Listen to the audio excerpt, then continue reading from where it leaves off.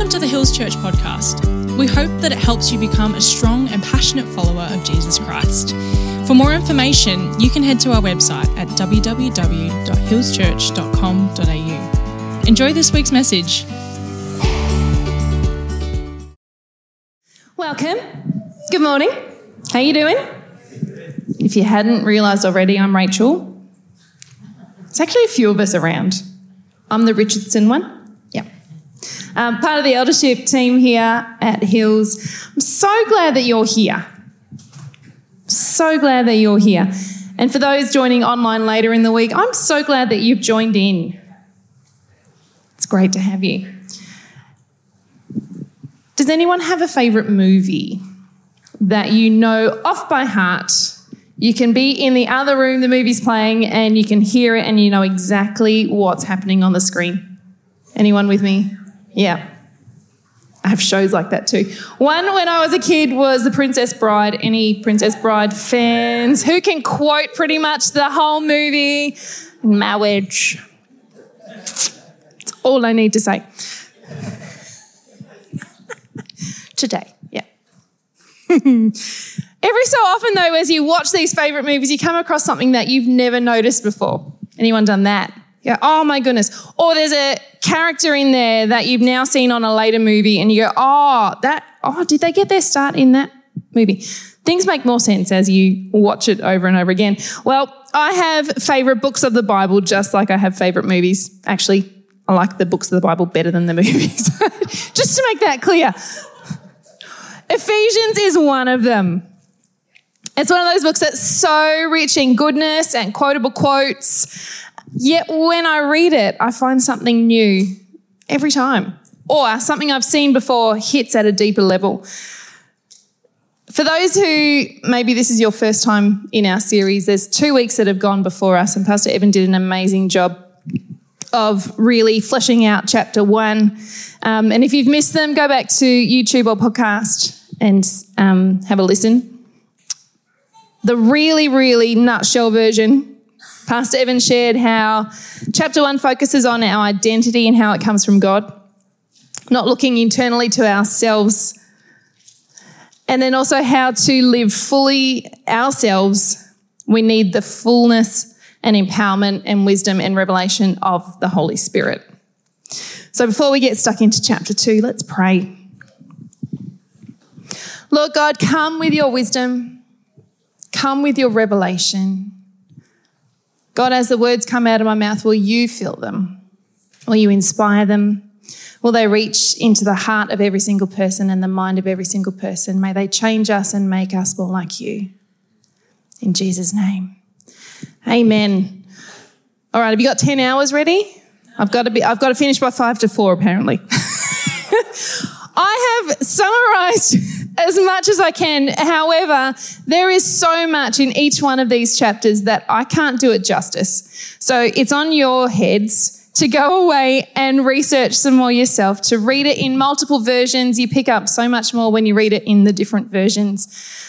Thank you, Jesus, for apps where we can just quickly flick it to a different version and have a read. So I encourage you this week, go away and do your own study. If you've been in small groups, you've already started this study. But we'll touch on a few of the aspects in it today.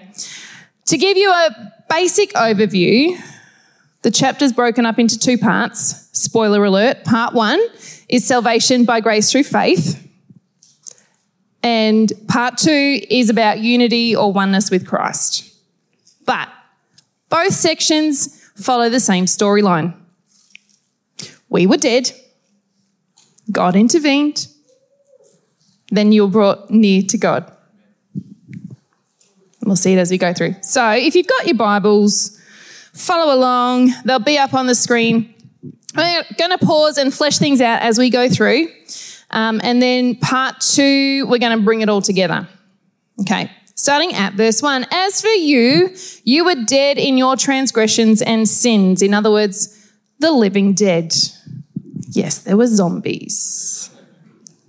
In which you used to live when you followed the ways of this world and the ruler of the kingdom of the air and the spirit who is now at work in those who are disobedient. Just pause there. The concept of the ways of the world and the kingdom of the air. This can be interpreted as the powers that enslave us or mindsets that are not of God. Constructs set to control us. This can be things like politics, social structures, economics, spiritual constructs. They're powers that are set to divide us, not bring unity. And we're seeing that all the time in our world. And I don't think there's ever been a time since sin entered the world where that hasn't happened. They might change slightly. They might look a little bit different. At the moment, we're seeing politics, gender, ethnicity, socio-economic status, all bringing division. These are the ways of the world and the kingdom of the air. Verse 3, all of us also lived among them at one time, gratifying the cravings of our flesh and following its desires and thoughts. Like the rest, we were by nature deserving of wrath. But, I love it when there's a good however statement in the Bible. Because of his great love for us, God, who is rich in mercy, and that word means kindness towards the miserable with a desire to help, made us alive with Christ, no longer zombies. Even when we were dead in transgressions, it is by grace you have been saved. So we're going to pause for a bit here. Grace, what is grace? This is the Greek word charis. It means undeserved or unmerited favour, merciful, loving kindness. It's a word that has a literal and a metaphorical meaning to it. It can be used literally as gift, but it can be used metaphorically as, let me get this right, attributes of the one giving. We don't deserve to be made alive. We're all stuffed up. But God, in his longing for connection with us, because of his great love, gifted us with a way. The gift in itself revealing his character and his attributes. It's his grace.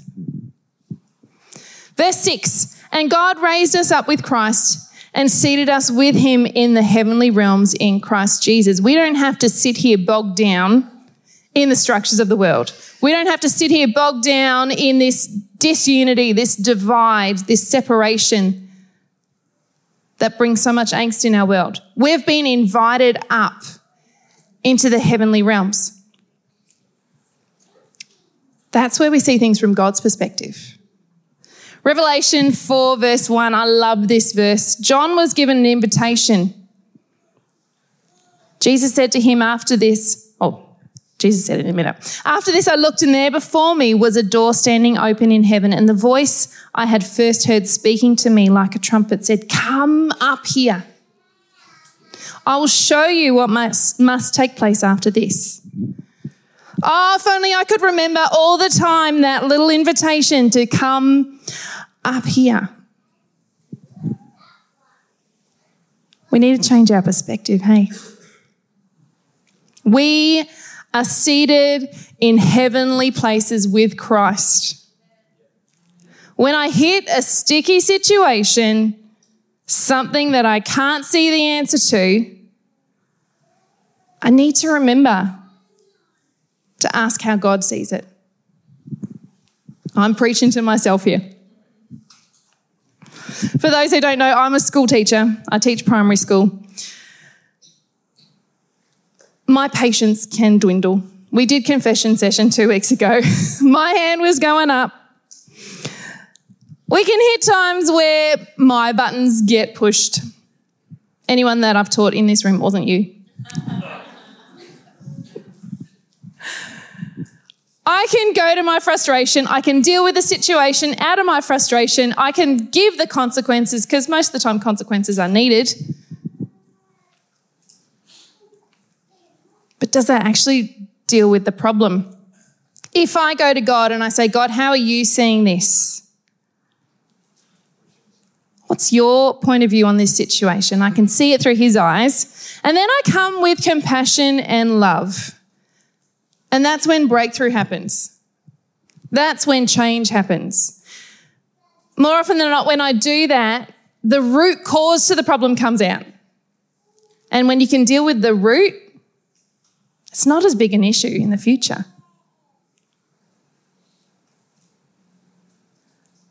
I also need to remember to do this with myself. Anyone else critical of themselves? Yeah, I can be so critical. I need to learn to see myself from heaven's perspective. I need to keep remembering that my identity comes from him. I'd love us to just pause for a minute. Actually, can we stand up? A little Selah moment in the middle. Just close your eyes and bring to mind a situation that might be niggling at you right now, whether it's something in yourself or something with another person. And if you don't have one of these, pray for the rest of us. And give it to God. Getting close to him. And then ask him for his perspective.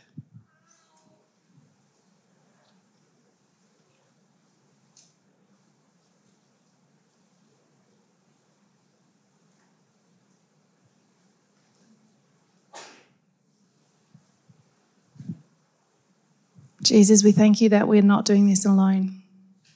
We thank you we've been invited up into the heavenly realms with you. Help us to remember that. Help us to see what you see, to love like you love, to have compassion, the kind that brings grace and change around us. Amen. You can sit down again. That's just a little, yes, we practically did it. That's what I do. I just pause and I go, oh, Holy Spirit, I need you right now. Show me. Yeah. All right. So why are we seated with Christ in heavenly places? Verse 7, in order that in the coming ages he might show the incomparable riches of his grace, expressed in his kindness to us in Christ Jesus. For it is by, everyone knows this one, for it is by grace you have been saved through faith. This is not from yourselves, it is a gift of God. Remember, grace is a gift. No one can earn grace. We can't do anything to get it. It cannot be self-generated. It is by nature a gift. Why do we give gifts? That was a bit squeaky on the microphone. We give gifts to build connection, to show love, to show value. Something that comes to mind. Hang on. When we give a gift, underlying that, there's this little hope, expectation that one day in the future we will get something in return, right? Well, some of us. All the people with gifts as your love language, you really want to get something in the future. Not everyone does. But in our society, that's an underlying expectation. For me at Christmas time, I write my list of people that I need to buy for, the Christmas cards that I need to give. Some of you just go shopping on Christmas Eve and randomly choose things that are left on the shelves of the people that come to mind. And then you get the person that you didn't factor in, give you a gift or a card, and you think, I don't have anything for them. And they get added to the list. There's this unspoken expectation of reciprocation. And they will say, don't worry about it. And they probably mean that, but my expectation is, I need to give something back. Add them to the list for next year. Does God expect us to give anything back to him? We can't earn the gift. We can't repay the gift. But what he does expect in return is trust. Proverbs 3:5-6. Trust in the Lord with all your heart and lean not on your own understanding. In all your ways submit to him and he will make your paths straight. That word submit also gets translated as acknowledge. But it actually means to know intimately. It's the Hebrew word yada. To know intimately. God's gift of grace means that we can come into community with him and know him intimately. And out of that intimacy comes trust in him. Our response to the gift of grace is trust. Jump to verse 9. Not by works so that no one can boast, for we are God's handiwork or workmanship, created in Christ Jesus to do good works, which God prepared in advance for us to do. Trust is our response, and then out of that comes the good deeds. We've been saved through grace, been given this gift, so that we can demonstrate his richness, his glory to everyone else around us. Grace is an ongoing empowerment. It's not a one-time transaction. We need to live in it. And as we live in grace, in connection with God, understanding the nature of the giver, the Holy Spirit empowers us to do good works and share his grace and love with others. Grace does not come from works, but for works. Thus endeth part 1, the summary being this. We were dead, everyone. God intervened for all people, pouring out his mercy and grace, and then we were brought near to God by his gift that can also be shared with others. All right, let's get to some more practicals. We're going to read a whole slab here, verse 11 to 22. This is where Paul applies this concept to the Jews and the Gentiles, the situation going on at the time where there was exclusions going on. You ready? Strap yourself in. Here we go. Therefore, remember that formerly you who are Gentiles by birth and called uncircumcised by those who called themselves the circumcision, which is done in the body by human hands, remember that at that time you were separate from Christ. We were dead, excluded from citizenship in Israel and foreigners to the covenants of the promise, without hope and without God in the world. But now in Christ Jesus, you who once were far away have been brought near by the blood of Christ. God intervened. For he himself is our peace, who has made the two groups one and has destroyed the barrier and dividing wall of hostility by setting aside his flesh, the law, with its commands and regulations. His purpose was to create in himself one new humanity out of the two, thus making peace, and in one body to reconcile both of them to God through the cross, by which he put to death their hostility. He came and preached peace to you who are far away and peace to those who are near. For through him we both have access to the Father by one Spirit. We were brought near to God. Consequently, you are no longer foreigners and strangers. We all belong, but fellow citizens with God's people and also members of his household, built on the foundation of the apostles and prophets, with Christ Jesus himself as chief cornerstone. We sang about that this morning.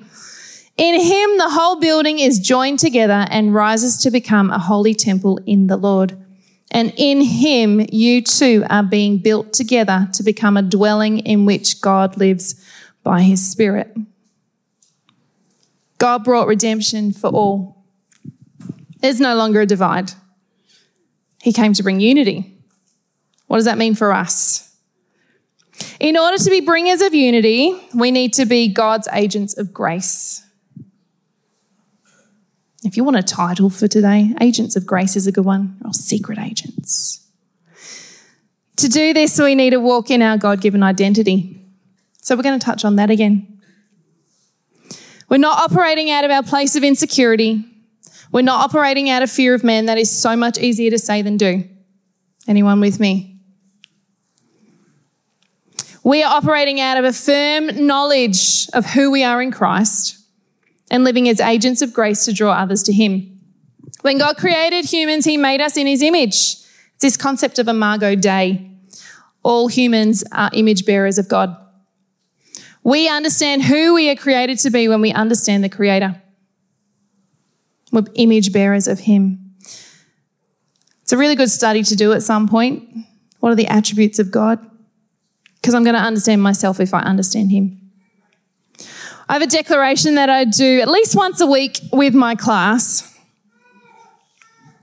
Those that have been in my class in the last 10 years know this one. My prayer is that by the end of the year, they know this off by heart, and it's so embedded that sometime in the future when they have forgotten their identity, this will come back and they go, oh, actually, that is who I am. So we're going to do it together. You ready? I'm going to stand back here. Let's put it up. Ready? Go. I am a child of God. I am loved. God loves me more than I'll ever know or understand. The love he has for me, I'll show to others. God's plans for me are good because he is good. He's in a good mood. I am an encourager. I see the best in people the way that God sees them. I am a person of grace. God has unlimited grace for me, and I'll show that grace to others. I am a person of excellence. I do everything for God. My God believes in me. He has given me an A+ before I've even done anything. I told my class I was going to do this with you, and one of them asked, are you going to even do that last line? Yes. A+ for you and you. The ideal would have been that Adam and Eve stayed in that knowledge, stay connected to God, and all of their descendants, that's all they knew. That would have been lovely. It didn't happen. The connection got broken, but God already had a plan. I saw this summary in my preparation for today, and it really hit home to me. So this is the Rachael version of that summary.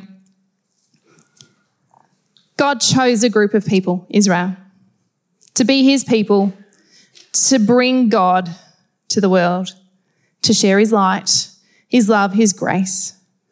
But they became insular, blocking out the world instead of bringing that connection and sharing it with everyone around them and inviting them in. They formed an us-them mentality. There's us, and then there's the them. So God sent Jesus. He made a way for all humanity to come into connection with God. He killed off the us-them mentality. Our challenge now, what are we doing to pass on that grace that was so freely given to us? I've been so challenged. I can be selfish. I want to keep that love to myself. I can fall into the us-them mentality. When I do that, I stop loving. That's not okay. Selfishness keeps God's love to myself rather than sharing it. Many years ago, the church that I was in, we went through this phase where we changed our mentality of how we saw people away from God. Instead of calling them non-Christians, we called them pre-Christians. Changed how I looked at others around me. It's not us and them. They are image bearers of God too. They just don't know it yet. Can I have the musicians up, please? Everyone is included in this gift of God's grace and redemption. And it's up to every individual to choose him in return. For us to share it, it could be as simple as eye contact and a smile when you walk past someone. That could be enough to share God's grace. Or having a conversation with the checkout person if you're going through the checkout aisle rather than doing it yourself. Or when you're doing it yourself, have a little conversation with the person next to you. The simple things, a smile. People long to be seen and known. That's where belonging comes from. Seeing others as God sees them applies to all people. God loves all humanity. And when we are fully connected to God, living loved and knowing our identity, we see others as God sees them and we love others well. It's God's love that draws people to him. There's no us, me mentality in God. We're all humans, loved, fully loved by a God who loves unconditionally, who longs to connect with all of creation, who longs to be in community with him. We who know God have the task of passing on this love and grace of God, and we do that out of the grace that has been gifted to us. That's our challenge. Can we all close our eyes? And if you haven't yet made that decision to be connected with God, we'd love to chat with you later. But it's as simple as saying, yes, Jesus, I acknowledge that you are the Son of God. You died for me. You took my sin. Be the Lord of my life.